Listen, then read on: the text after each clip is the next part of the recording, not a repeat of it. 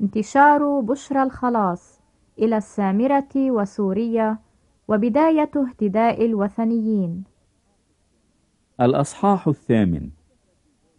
وحدث في ذلك اليوم اضطهاد عظيم على الكنيسة التي في أورشليم، فتشتت الجميع في كور اليهودية والسامرة ما عدا الرسل. وحمل رجال أتقياء استفانوس وعملوا عليه مناحة عظيمة. وأما شاول فكان يسطو على الكنيسة، وهو يدخل البيوت ويجر رجالا ونساء ويسلمهم إلى السجن. فالذين تشتتوا جالوا مبشرين بالكلمة. فانحدر فيلبس إلى مدينة من السامرة، وكان يكرز لهم بالمسيح. وكان الجموع يصغون بنفس واحدة إلى ما يقوله فيلبس عند استماعهم ونظرهم الآيات التي صنعها، لأن كثيرين من الذين بهم أرواح نجسة كانت تخرج صارخة بصوت عظيم، وكثيرون من المفلوجين والعرج شفوا. فكان فرح عظيم في تلك المدينة. وكان قبلا في المدينة رجل اسمه سيمون يستعمل السحر ويدهش شعب السامرة، قائلا إنه شيء عظيم. وكان الجميع يتبعونه من الصغير إلى الكبير، قائلين هذا هو قوة الله العظيمة. وكانوا يتبعونه لكونهم قد اندهشوا زمانا طويلا بسحره.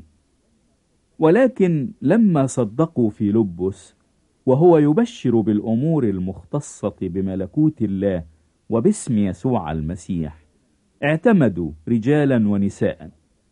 وسيمون أيضا نفسه آمن. ولما اعتمد كان يلازم فيلبس، وإذ رأى آيات وقوات عظيمة تجرى اندهش.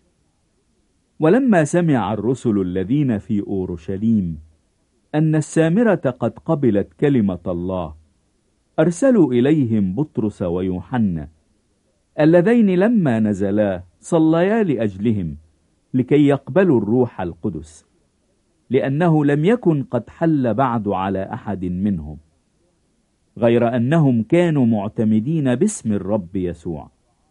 حينئذ وضعا الأيادي عليهم فقبلوا الروح القدس. ولما رأى سيمون أنه بوضع أيدي الرسل يعطى الروح القدس، قدم لهما دراهم قائلا أعطياني أنا أيضا هذا السلطان، حتى أي من وضعت عليه يدي يقبل الروح القدس. فقال له بطرس لتكن فضتك معك للهلاك، لأنك ظننت أن تقتني موهبة الله بدراهم. ليس لك نصيب ولا قرعة في هذا الأمر، لأن قلبك ليس مستقيما أمام الله.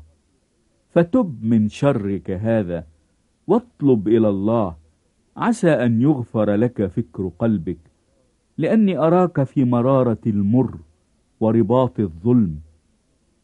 فأجاب سيمون وقال اطلب أنتما إلى الرب من أجلي، لكي لا يأتي علي شيء مما ذكرتما.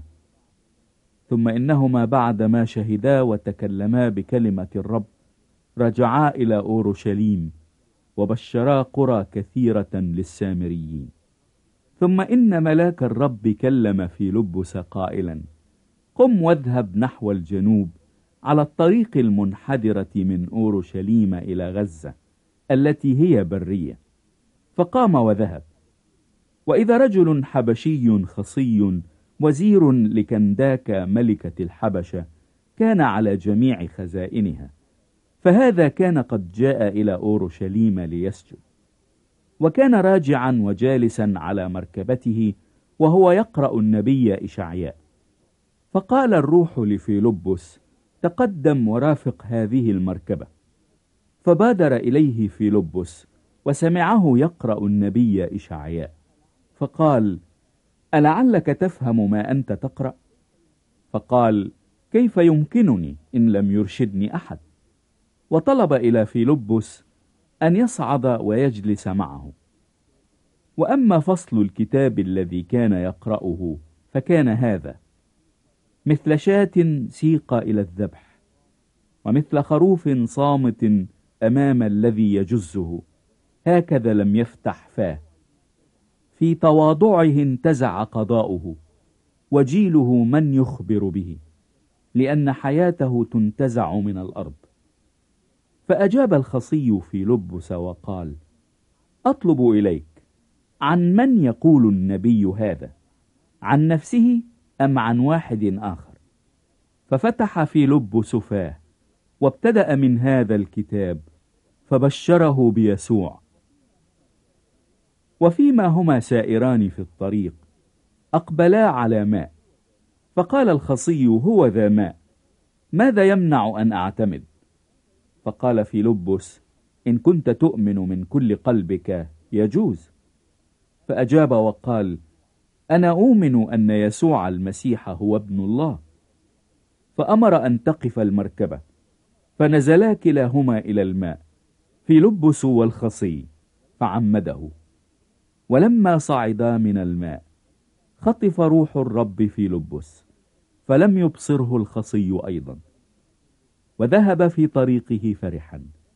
وأما في لبس فوجد في أشدود، وبينما هو مجتاز كان يبشر جميع المدن حتى جاء إلى قيصرية.